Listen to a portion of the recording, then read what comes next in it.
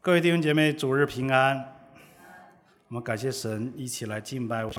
我们一起来祷告。天父，我们把这段时间恭敬地交托在主你的手中，愿你分别为圣，与我们同在。我们把今天的经文也交托在主你的手里，你透过3500年前摩西写的这段话来提醒我们，让我们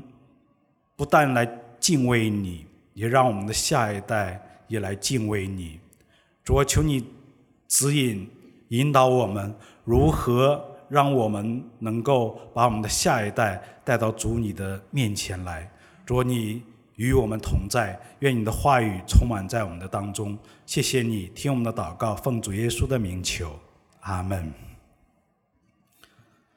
我们知道最近菲律宾的疫情都有缓解啊，有很多学校已经恢复了面授课啊，很多学生都回到了学校，可以跟阔别已久的老师和同学一起面对面的来上课。那我们教会附近有2所基督教的学校，一所是我们中华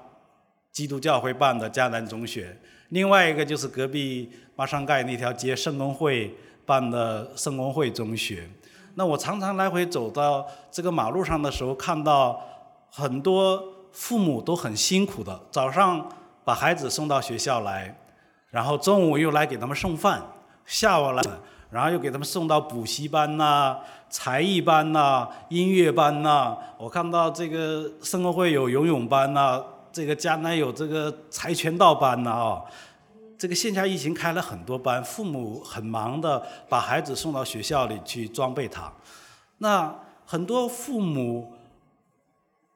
我不知道他们对自己孩子的信仰有没有这样的热忱，来把孩子带到教会里面来，让他在信仰上成长呢？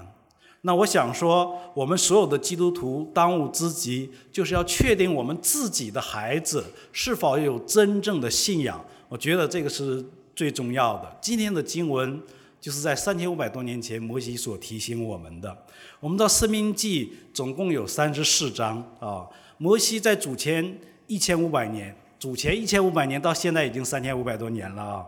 在这个摩押平原所写的，他的目的就是教导以色列的第2代人进入在迦南地之前，不可忘记上帝的律法、诫命与典章。那申命记的主要的就是对以色列人的一个教诲或者是一个训诲啊。那我们知道以色列人在旷野漂流40年之后，神就带领他们再回到迦南地旁边的这个摩押平原。那在那漫长的漂流的岁月当中，以色列人的第1代的民众，因他们不信上帝的应许，他们常常向摩西发怨言，常常向上帝发怨言，然后受神的管教，他们那一代人都死在这个旷野的路上了啊。那现今又再次到达了这个摩押平原，所以第2代的子民对神的律法很陌生啊，很陌生，所以对神的认识多半都是透过上一代父母对他们口传得来的。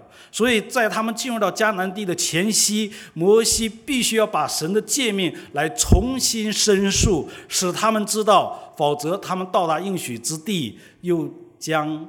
赐应许的神给忘记了。所以摩西这一位120岁高龄的领袖，来提醒以色列的第2代选民，要从前辈悲惨的这个经历当中来学习教训，来学服，并透过过去的一些历史，到现在他们所占的圣洁的这个地位，以及将来进入迦南地的应许之地，让这些第2代的人知道上帝是信实的。所以摩西重复申述神的命令、律法、诫命、典章，使以色列的第2代民能够遵循。所以这本书叫《申命记》啊，也就是他要临别的时候所写的一些话。其实《申命记》里面可以分3大段，第1大段就1到4章，这是摩西第1篇的讲道啊。第2篇就是从第5章一直到20几章啊，20几章到最后，总共摩西讲了3篇道在申命记里，特别第2篇讲得非常的长。我们知道以色列百姓在埃及地聚居了400多年啊，以及他们在埃及出了埃及，在旷野漂流了40年的时间里面，我们知道摩西向百姓诉说了许多有关迦南美地的一些事情啊，然后告诉他们，如果忘记神的律法，不遵行神的律法，有什么样的咒诅会临到你？如果你要遵行神的律例、诫命、典章，你到我所应许之地，你要得到什么样的一些福气？所以在这个申命记里面，当你仔细去读的时候，你发现上帝对他们的祝福写的篇幅很少，反而是对他们所说的列出来的咒诅的事情很多。为什么呢？目的就是让以色列人能够全心全意的遵行神的律法、诫命、典章，让他们好遵守神所应许他们在那地要得福气、得一切恩典的这个祝福。所以我们感谢主，今天早上我们看到下一页的 PPT 啊，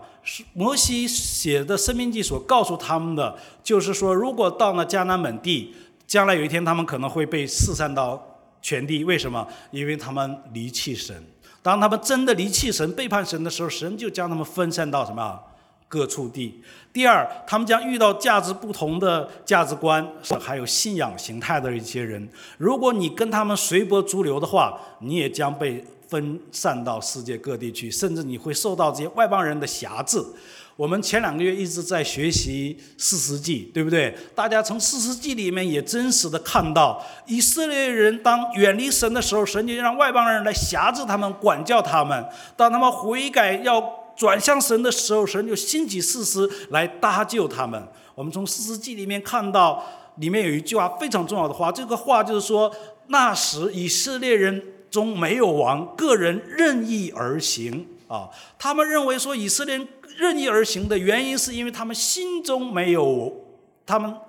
在他们的这个历史当中没有王。其实神带领他们进入到迦南美地，是神要让自己来做他们的王，来做他们的神，来做他们的主。但是以色列人所要的，就是因为看见了王来管理他们。真的有王，他们就好了吗？不见得，对不对？到列王纪上的时候，你看扫罗第一位王啊，他不听神的话，神废掉，他拣选了大卫。大卫是敬畏神、合神心意的人，神就赐福给他一个敬畏神的人，神就赐福给他，让他四境安逸。到他儿子所罗门的时候，那个时候是最复兴的时候，以色列国最复兴的时候。大家都从国内来，我们都学过历史。在中国的历史当中，任何一个朝代更换的时候，只要50年没有战争，我们中国绝对是一个历史上的强国啊。第一代皇帝、第二代皇帝，到了第3代皇帝的时候，那这个国家就是富强，非常富强啊，然后就开始慢慢走向衰落啊。其实以色列国的历史也告诉我们是真实这样的。到所罗门年老的时候，他崇拜了，他娶了很多妃嫔，拜偶像，离弃耶和华。到他的儿子，他儿子说了一个更骄傲的话，他说：“我的小拇指都比我父亲的腰还粗啊！”神就将他的国分裂了。北国以色列，南国犹大。北国没有一个好王，全部都带领百姓拜偶像。所以有王的时代真的好吗？不见得啊。南国犹大虽然他们敬畏神，他们的中心在，也不见得每一个王都是什么敬畏上帝的。所以我们感谢神，神在3500年前就非常看重家庭属灵生命的教育啊。所以摩西说，下一个图片，摩西说：“你们要将我的话存在心内，留在意中，记在手上为记号，戴在额上为经文啊！也要教训你们的儿女，无论坐在家里、行在路上、躺下起来，都要谈论，又要写在房屋的门框上啊，并城门上。”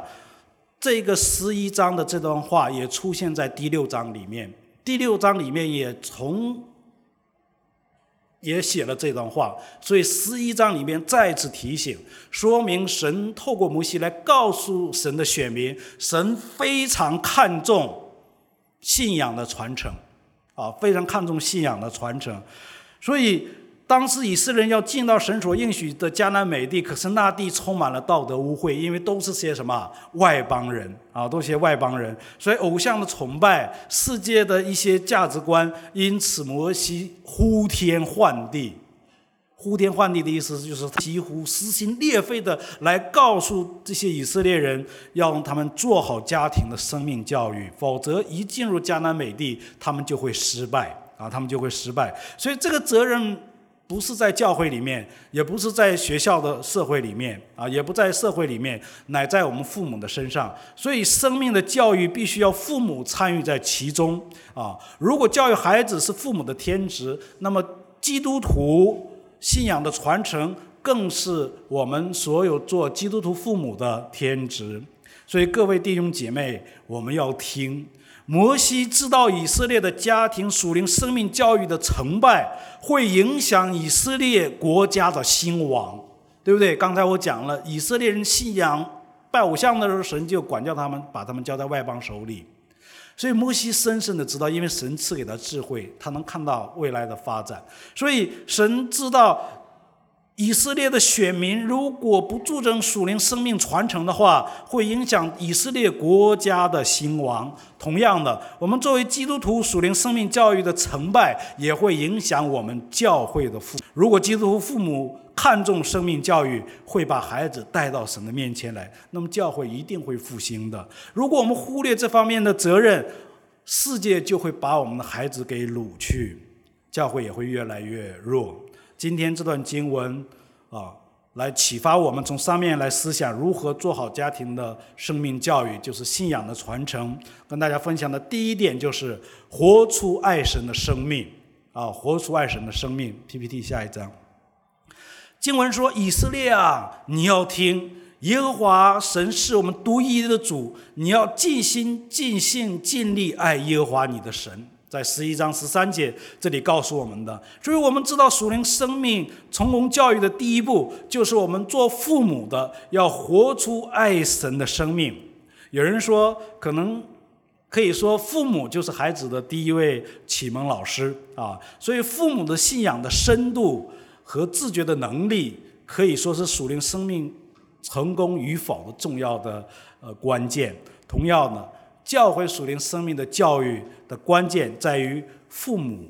在活出信仰生命的深度，或者是爱神的生命。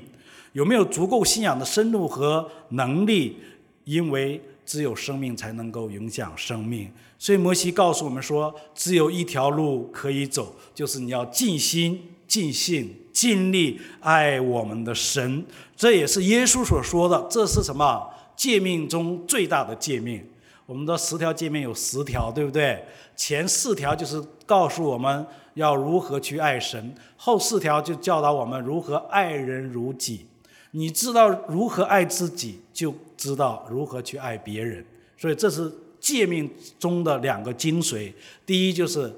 爱上帝，第二呢就是爱人如己。这10条诫命的总结出来的精髓，这是耶稣亲自总结所告诉我们的我们知道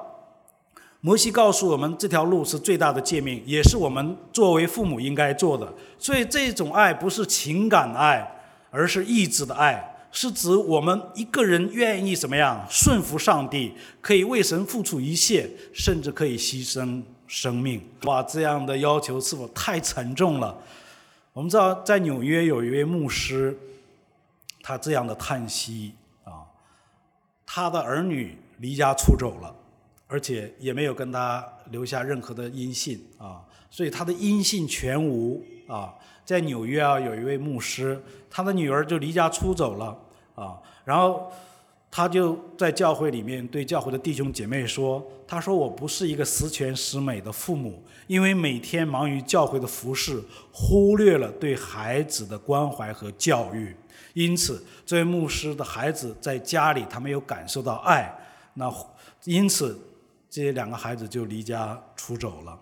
但是这位牧师说，我可以成为一个祷告的父母，他愿意为他的孩子来祷告。所以亲爱的弟兄姐妹，我们也是否因为工作忙或者生意忙，没有时间来教育我们的孩子早出晚归的你，是不是每一天连孩子的面都见不上是的，虽然我们心有余而力不足的时候，但是只要我们肯祷告，依靠神的大能大力，就可以活出爱神的生命，就可以让你的孩子能够被扭转。我记得有一位家长给我们做见证说，在疫情期间，他的孩子就因为没有得到父母的关爱，那当然父母也是为了家嘛，早出晚归的去赚钱，为了孩子的读书，为了家庭的生活，所以孩子就在叛逆期当中就关在房间里，不愿意去理人，不愿意去搭理人，甚至连父母都不想跟他们说话。但是做父母的，他不但自己为这件事祷告，他也叫牧者、叫同工弟兄姐妹为他们祷告，希望神可以改变这个孩子。当他们真的去祷告，真的去经历了神，神真的听了他的祷告，有一天他的孩子就从房间里出来跟他的父母来道歉啊。那当然也听到他父母也说，他们也跟孩子道歉。其实很多时候不是我们有能力去掌控的，但是我们可以把这个事情交托在神的手中。很多时候我们用我们有限的头脑来限制了神无限大的能力，是不是？我们想神可能就在我们当中能做一些什么神迹奇事的事，在圣经里新约耶稣做了那么多神迹奇事的事，现在好像是没有了。其实不是的，仍然会有。我们要相信我们的神是大有能力的神啊，所以我们依靠神，神就会赐给我们，神就真的医治了这个孩子的心灵，也医治了父母，同时他们现在非常好，都很好的服侍。所以爱神是我们最大的福气。我们看第一点，爱神是给我们最大的福气，所以爱神不只是最大的诫命，也是最大的福气。圣经6章2节告诉一切律例诫命，就是所吩咐你的，使你的日子在世得以长久啊。那他必按时降秋雨春雨在你们的地上，使你们可以收藏五谷新酒和油，也必使你们吃得饱足，并使田野为你们的牲畜长草。这在11章14到15节里提醒我们的。所以当我们顺服神的命令，当我们爱神的时候，我们就会得2个福气。第一个福气就是使我们在世的日子得以长久，第二个呢，就是让你的生活得以富足。之前我有跟同工见证过，有一位国内来的一位牧师，他就跟我做见证说，其实上帝拣选我们并不是让我们受贫穷啊，上帝拣选我们并不是让我们受贫穷。当你真的去敬畏上帝的时候，上帝一定会赐福给你，无论是你生活当中所需要的。当然摩西写这段经文的是3500年前，3500年前什么社会？是游牧社会和农业社会，不像我们现在是完全是机械化社会了，说是科技的社会啊。现在发达的是真的日新月异哈。那以前那个时代是没有这样的，但是上帝仍然可以怎么样祝福到他们，只要你敬畏神。同样，今天我们在座的每一位兄弟姐妹，当你们爱神的时候，神在你们的工作上、事业上也会祝福你的。你要相信神的应许绝对不会落空的。神不是说一些很好听的话，让你今天来爱神啊，然后你明天没有感觉到上帝祝福你就远离神了。不是的，上帝的信实的应许是长长久久的。人的承诺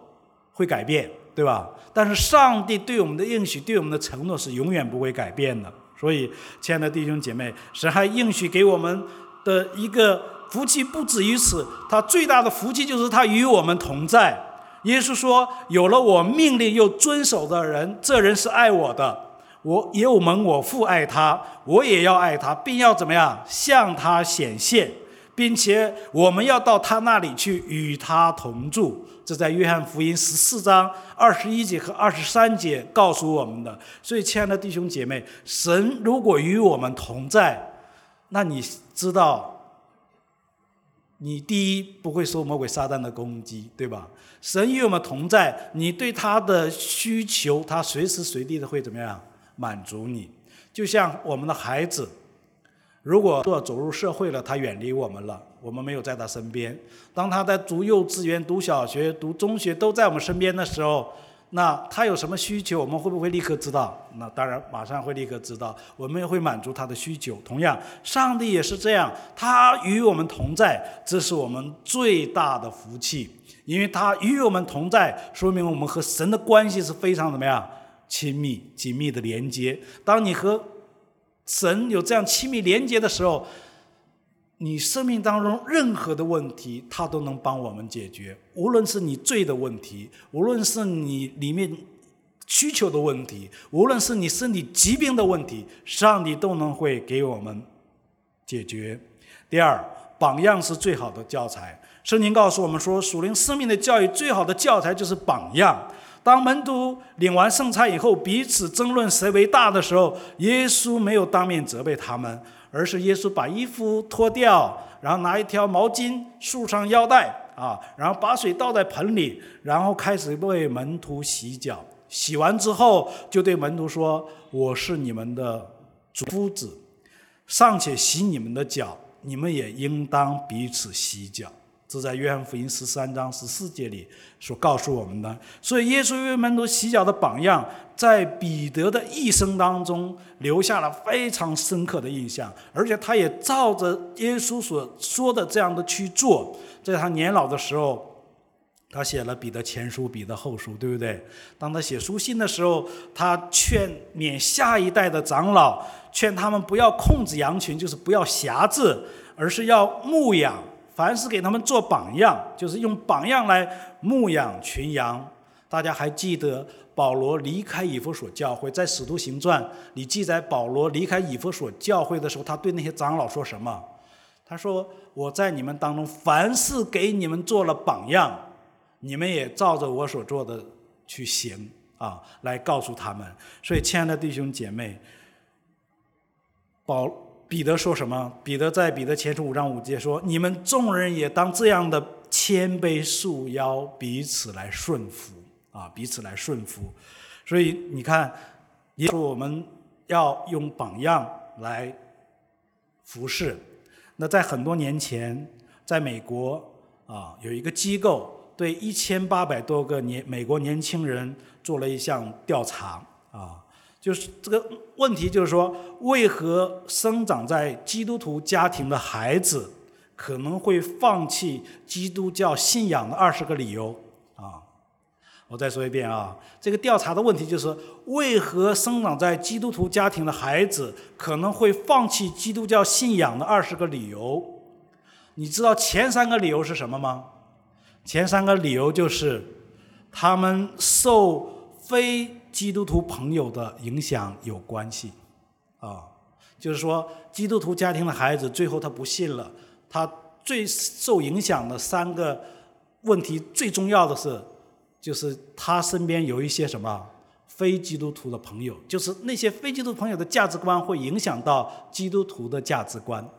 所以他们就被他影响。我们中国有一句话说：“近朱者赤，近墨者黑”，就是这样的互相的影响。那另外2项呢，就是跟基督教的影响力慢慢的衰退有关那第一个呢，就是教会里面有很多假冒伪善的人。所谓假冒伪善的人，就是来到教会像一只羊，离开教会就是一只狼了大家应该知道。那第5位呢，他们回答的是：我在家里根本没有看到父母的有好榜样第5个就是在家里面没有看到父母的好榜样。所以在这个前5项的调查里面，我们看到为什么摩西呼天唤地的来对以色列人告诉你们要教养下一代，因为他们知道下一代如果没有父母的教导影响他们，将来他们离开这个世界以后，他们就会受外邦人的价值观所影响。这就是非基督徒的影响力会把一个人的信仰带到没有信仰的当中以色列人当中，我们上次分享的4世纪不就是这样的事情在发生吗？所以各位弟兄姐妹，在信仰生活里面，我们要切记，我们的孩子期待于我们的远高于我们所说的，就是你行的比你说的重要。所以说我们说言传身教，你说了你要做到，给他做榜样。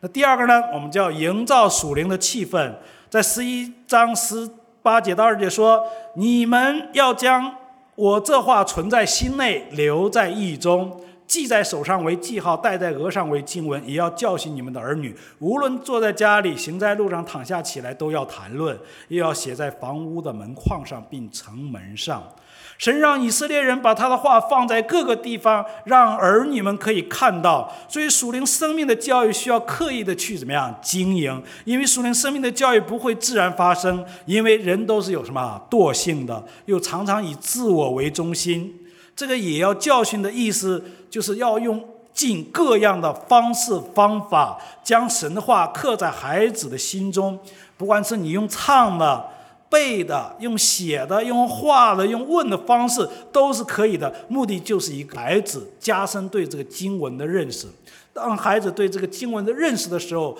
那这个经文就时刻的来提醒他。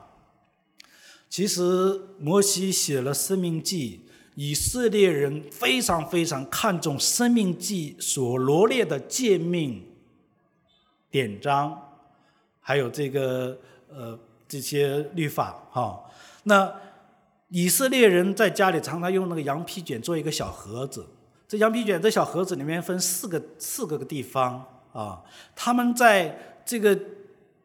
把这个申命记提取了4段经文，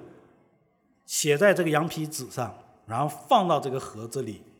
这个盒子是随身都携带的，当他到任何一个地方的时候，他都要拿出来这个经文，要再念一遍，再复习一遍啊。所以这几段经文在以色列年轻人的这个思想里面已经完全的记住了啊，已经完全记住了。所以和大家分享的第一点就是口中常谈神的话语啊。当我们口中充满神话语的时候，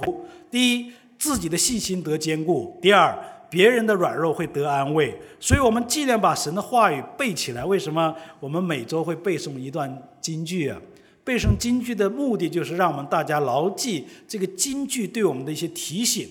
啊，甚至神的一些应许，或者神的一些祝福啊，或者是神对我们的一些讲话。所以我们要尽量把神的话语背起来，存在心里。所以我们感谢上帝，我自己也很感恩我的孩子能够读基督教的学校读书啊。学校里就常常有背圣经的金句，无论我们的孩子在迦南还是在灵会这2个基督教学校，都会教我们的孩子背圣经，而且他们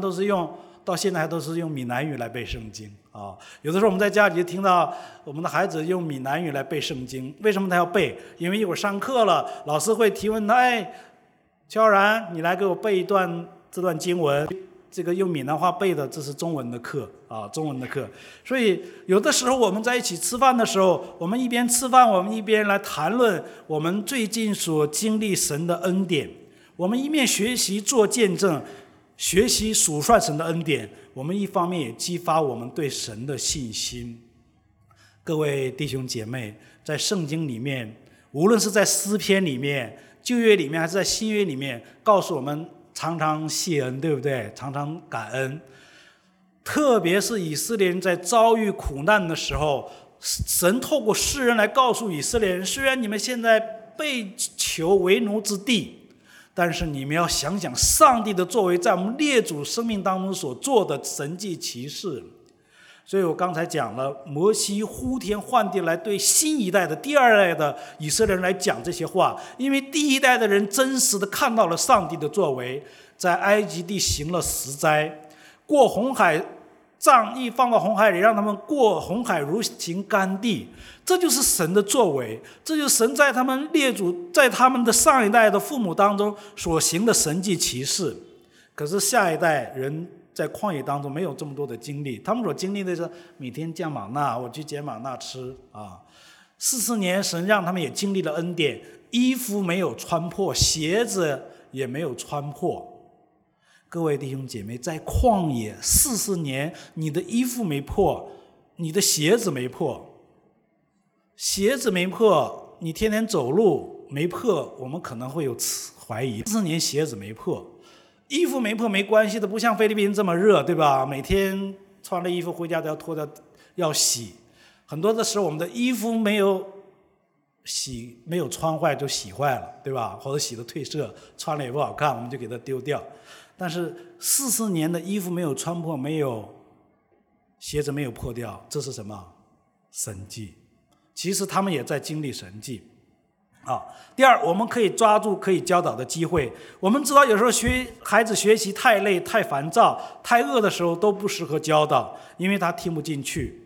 我们要抓住孩子爱做的事来教导他，这样才能够顺水推舟。这样做的话也能够事半功倍。孩子们有的时候喜欢看动画片，对不对？有的时候看动画电视剧但是我们可以陪他一起来看，来告诉他什么是正确的价值观，什么是不正确的价值观。我们要提醒他，让他有一个分辨的能力，因为孩子有的时候没有分辨的能力，很多时候会受这个社会整个氛围的影响，来影响他的价值观。所以很多时候我们做父母的要及时的来提醒他，来帮助他借着这件事来教导他属灵的真理。所以我们做父母的要把榜样呈现在孩子面前那有一位弟兄，他为了教导这个女儿每天早上一贯，他就花了很多时间和精神上小学的时候孩子起床晚，他就在孩子吃饭的时候来给他念这个圣经故事那到了这个中学的时候，因为孩子也忙，那他就把他自己的灵修心得有时候念给他听当他上了高中大学以后，他每天开车送孩子出去的时候，就在车上跟他分享我今天早上灵修的心得是什么渐渐的，当这个孩子高考的时候，他也学会了灵修。明天要高考了，今天他还是在灵修，明天早上他还是在灵修因为这个习惯已经把他给养成了。所以我们需要的时候，真的要教导我们的孩子如何的去灵修，让他们学习如何去亲近主，如何默想主的话，这是我们做父母应该做的。第三，小心世俗的感染我们知道做父母的没有办法24小时陪着孩子，总有一天他要进入到这个社会里面去。我们有2种方法可以避免我们的孩子受到世俗的感染。第一，我们要时常数算神的恩典我们知道一个懂得数算神恩典的人是有能力抗拒这个世界诱惑的，对不对？我们一个爱神的人绝对不会被这个世界的价值观会被罪的诱惑引诱我们去犯罪。所以亲爱的弟兄姐妹，圣经里面有一句话说，耶和华你的神领你进他向你列祖亚伯拉罕、以撒、雅各起誓应许给你的地，那里有城邑，又大又美，非你所建造的；有房屋装满各样美物，非你所装满的；有凿成的水井，非你所凿成的；还有葡萄园、橄榄园，非你所栽种的。你吃了，而且饱足。很多时候我们享受神给我们的恩典，我们却忘记了神。神写的这句话来告诉当时的以色列人，就是摩西告诉他们，因为迦南地是流奶与蜜之地你进去的时候要得那地为业。你看以色列人进去过约旦河，当他们按照神的方法，当祭司扛着约柜，当前面的祭司脚一踏入约旦河的时候，约旦河的水也怎么样？分开了然后以色列人就从这个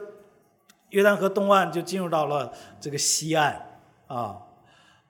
所以他们就过了约旦河，进入到迦南地。他们进去第一个面对最大的坚固的城是什么城呢？耶利哥城。为什么神让他们经历最坚固的城？因为神让他们说，你按照神的方法要求去做，这个坚固的大城在神的攻击下，它自然会倒塌。所以亲爱的弟兄姐妹，你看，当以色列按照神的吩咐遵行，每天绕城1周，对吧？第7天绕7周，然后当他们一呐喊的时候，耶利哥城就怎么样？倒塌了，自然的倒塌了。这就是神的作为。亲爱的弟兄姐妹，我们要相信神的能力是超过人的想象的。所以神在这里让以色列人学到，你们只要去听从我，顺服我，我就会让有神迹奇事在你们当中彰显。亲爱的弟兄姐妹，当我们的家庭，当我们的服事，当你的事业，当你的工作，当你的人际关系，你愿意把它交在神的手中的时候，神就会给你开通达的道路，神就会带领你有一些神迹奇事可以发生。所以亲爱的弟兄姐妹，我们要常常数算神的恩典，因为我们常常数算神的恩典，在你最软弱的时候，你知道原来神某一天曾经帮助我了，我知道我今天所受的苦难是暂时的，将来有一天神一定会给我成全帮助我。真的，当你这样的信靠寻求神的时候，神真的会帮助我们。所以我们知道有的家长为了训练孩子数算点，他就在家里摆了一个感恩的这个盒，把每天感恩的事情都写在纸条放到里面啊。然后到了周末，父母带着孩子就去到野外去野餐啊。在野餐的过程当中，他们就把这感恩的盒子拿出来，然后把那些小纸条一个一个的读起来。哇，你知道这些孩子读到这些数算神恩典的字条的时候，他们内心中充满了喜乐，他内心中充满了对神的信心，他内心中充满了对神的信靠。所以亲爱的弟兄姐妹，这也是我们应该要做的。第二，我们勇于管教孩子的过失啊，我们勇于管教孩子的过失。在15节说，因为在你们中间的耶和华你神是忌邪的神，唯恐耶和华你神的怒气向你发作，就把你从地上除灭。这15节所说的。所以神不能容忍一点的罪恶，神不断是以有罪的为无罪。当我们的孩子犯罪的时候，我们也一定要管教他。那如何管教他呢？箴言书13章24节说，不忍用杖打儿子的是恨恶他，疼爱儿子的随时管教啊。随时管教的意思就是你要仔细评估时机，然后再做正确的管教。有的时候我在众人面前很生气，邱浩然或者是小时候的邱恩惠啊，那有的时候我在人面前我就训他，那有时候永春师母就告诉我说，这样训小孩子不好啊，因为小孩子也有自尊啊，不要在众人面前训他。等到我们和众人分开，我们回到家里面，我们再和小孩子来沟通啊，应该在家里面去教育他，告诉他错在哪里啊。然后我们也要说，你错了，我们如何管教你？他告诉你如何管教，你就要如何管教。他如果说你可以打我的手，那你就要打他的手。他说你可以打我的屁股，你就可以打他的屁股啊，一定要做到。如果你做不到，下次他犯错误可能比上次还要大。你管教他就是需要，他说他做错了，你要打他手，你就打他手。以前我们家有一个那个戒尺啊，那个戒尺写了很多话，不可以随意去打孩子啊，打孩子要告诉他你错在哪里，而且要问他你需要怎么样的管教，他需要的时候你再去管教他，这样的话对他也有帮助。所以管教我们有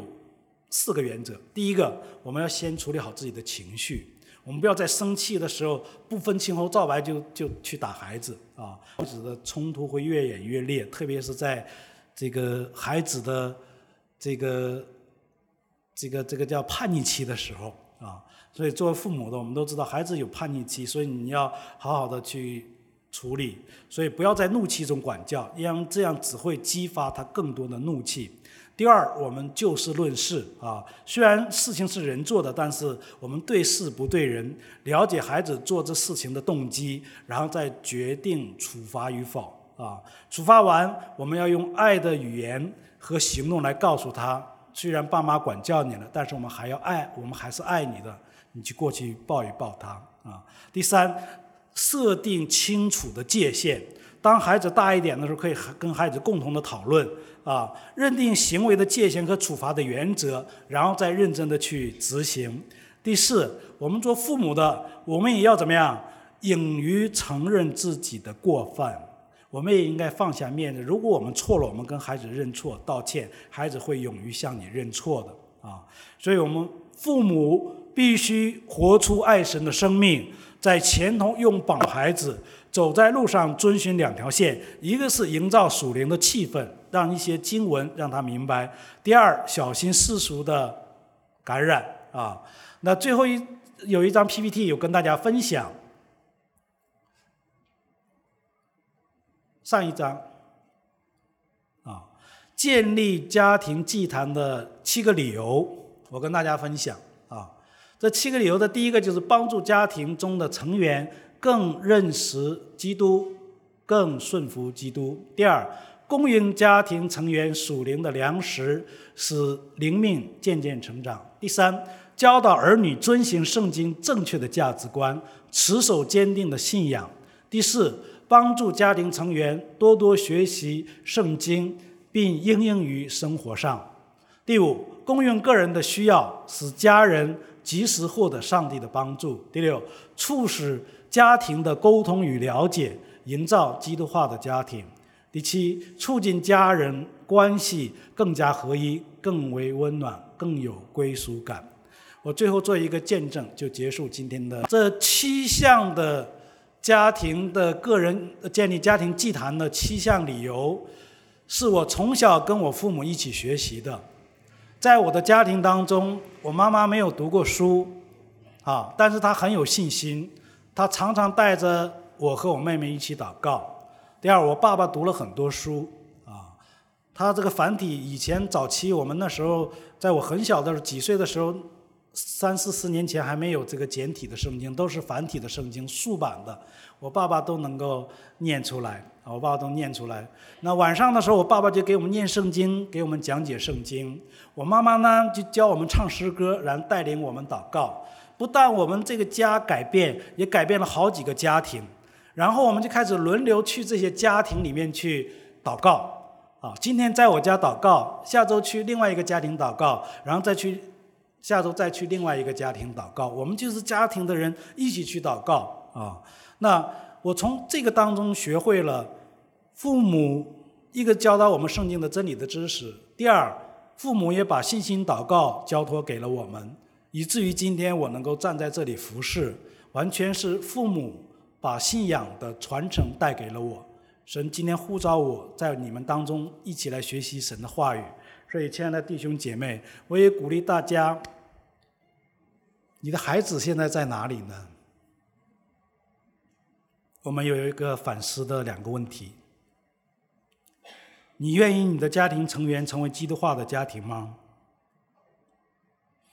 第二，为此你能做什么？我们一同低头祷告。